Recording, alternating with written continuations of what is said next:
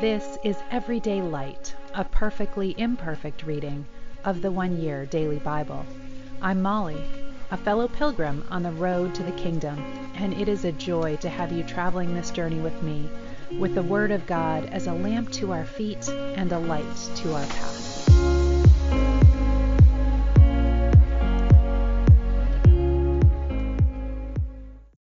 Welcome. This is the One Year Bible reading for December 20th, and we are reading Haggai today. So let me give you that background. Important difference from the other minor prophets we've been reading recently is that they are pre-exilic prophets before Judah was taken into exile in Babylon, and Haggai is a post-exilic prophet.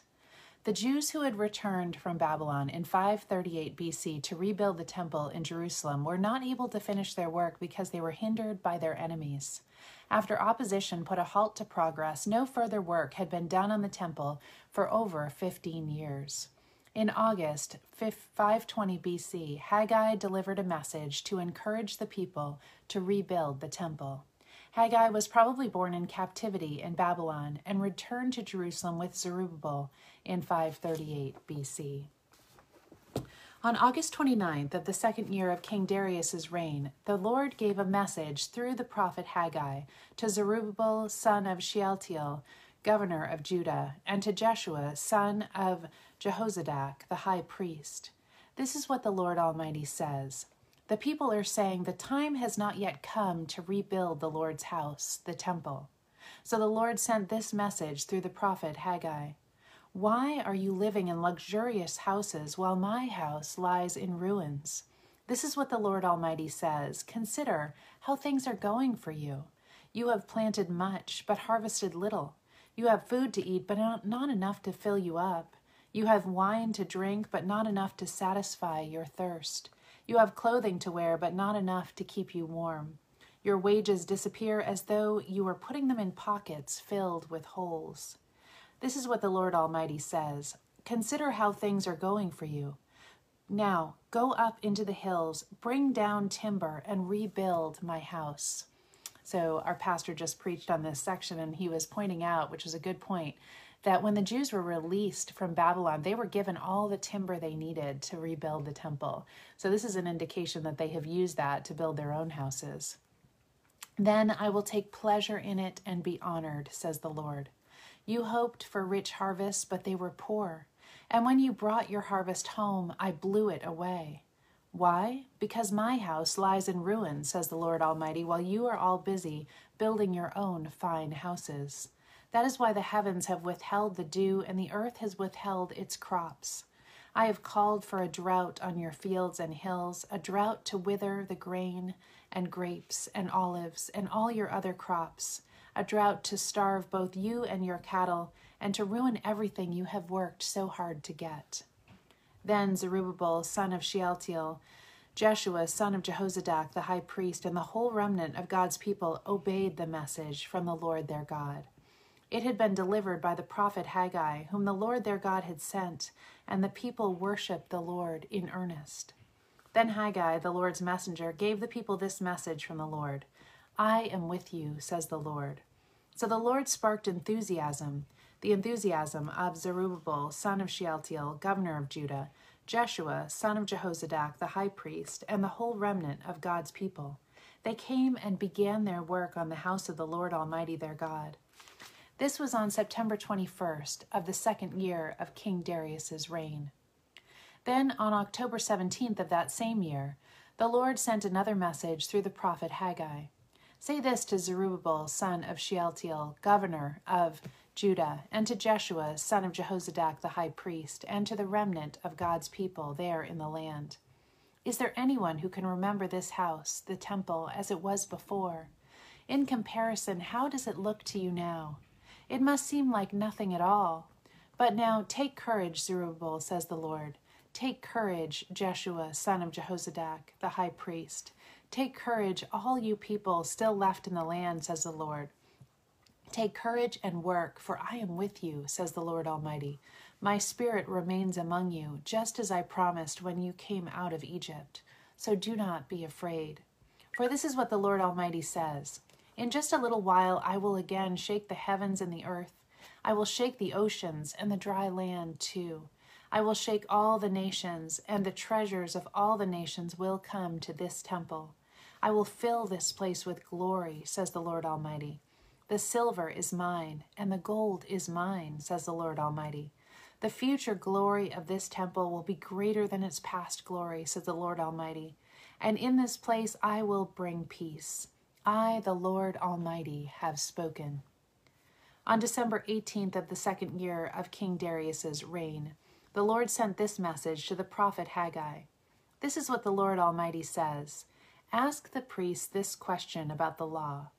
If one of you is carrying a holy sacrifice in his robes and happens to brush against some bread or stew or wine or oil or any other kind of food, will it also become holy?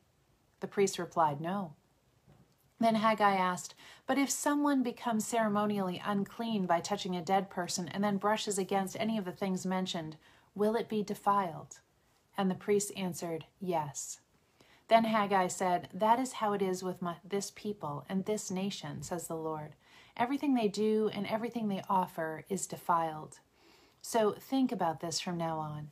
Consider how things are going for you before you laid the temple foundation.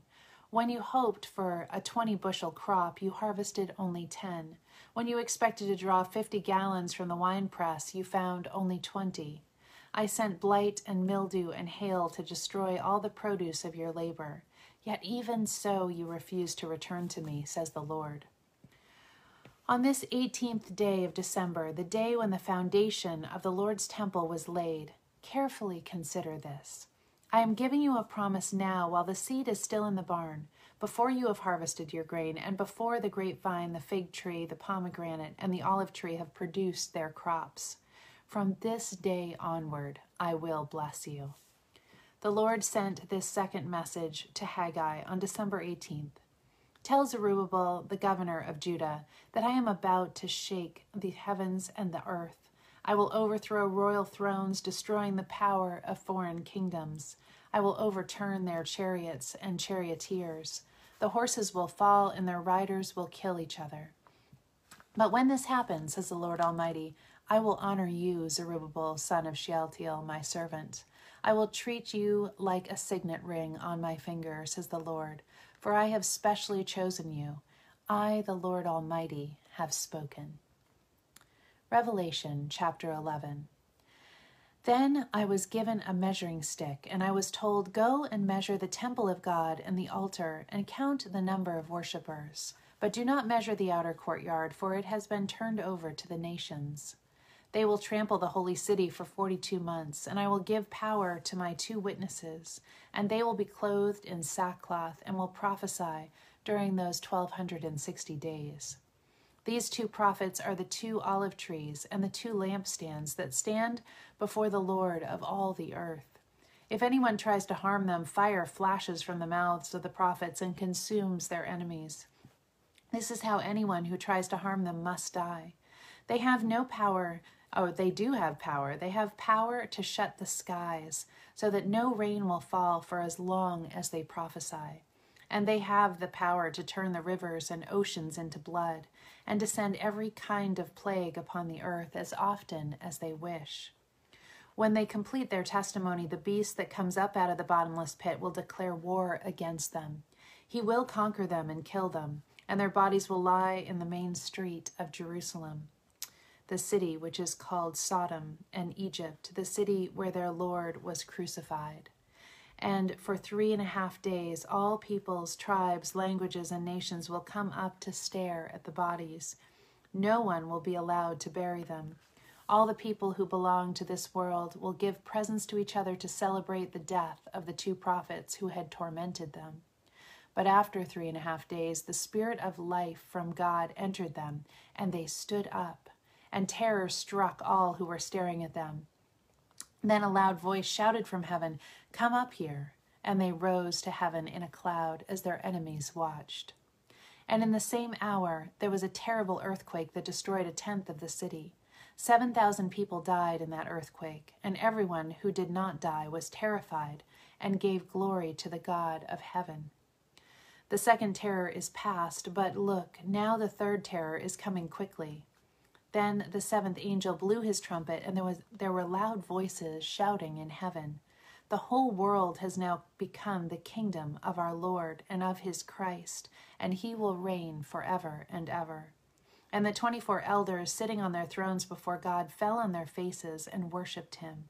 And they said, "We give thanks to you, Lord God Almighty, the one who is and who always was. For now you have assumed your great power and have begun to reign. The nations were angry with you, but now the time for your wrath has come. It is time to judge the dead and reward your servants. You will reward your prophets and your holy people, all who fear your name from the least to the greatest. And you will destroy all who have caused destruction on the earth." Then in heaven the temple of God was opened, and the ark of his covenant could be seen inside the temple. Lightning flashed, thunder crashed and roared. There was a great hailstorm, and the world was shaken by a mighty earthquake. Psalm 139, a psalm of David. O Lord, you have examined my heart and know everything about me. You know when I sit down or stand up. You know my every thought when far away. You chart the path ahead of me and tell me where to stop and rest. Every moment you know where I am. You know what I am going to say even before I say it, Lord. You both precede and follow me. You place your hand of blessing on my head. Such knowledge is too wonderful for me, too great for me to know.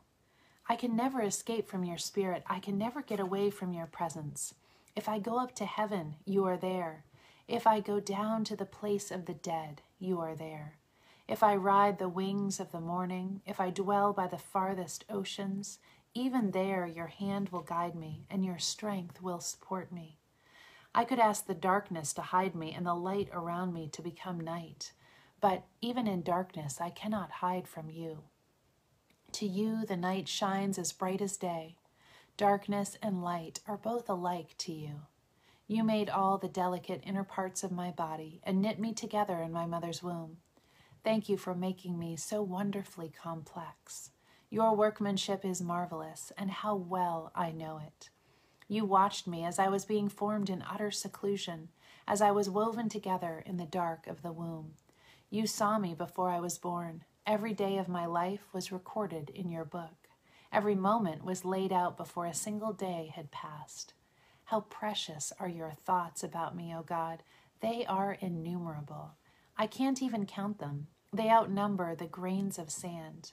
And when I wake up in the morning, you are still with me. O God, if only you would destroy the wicked.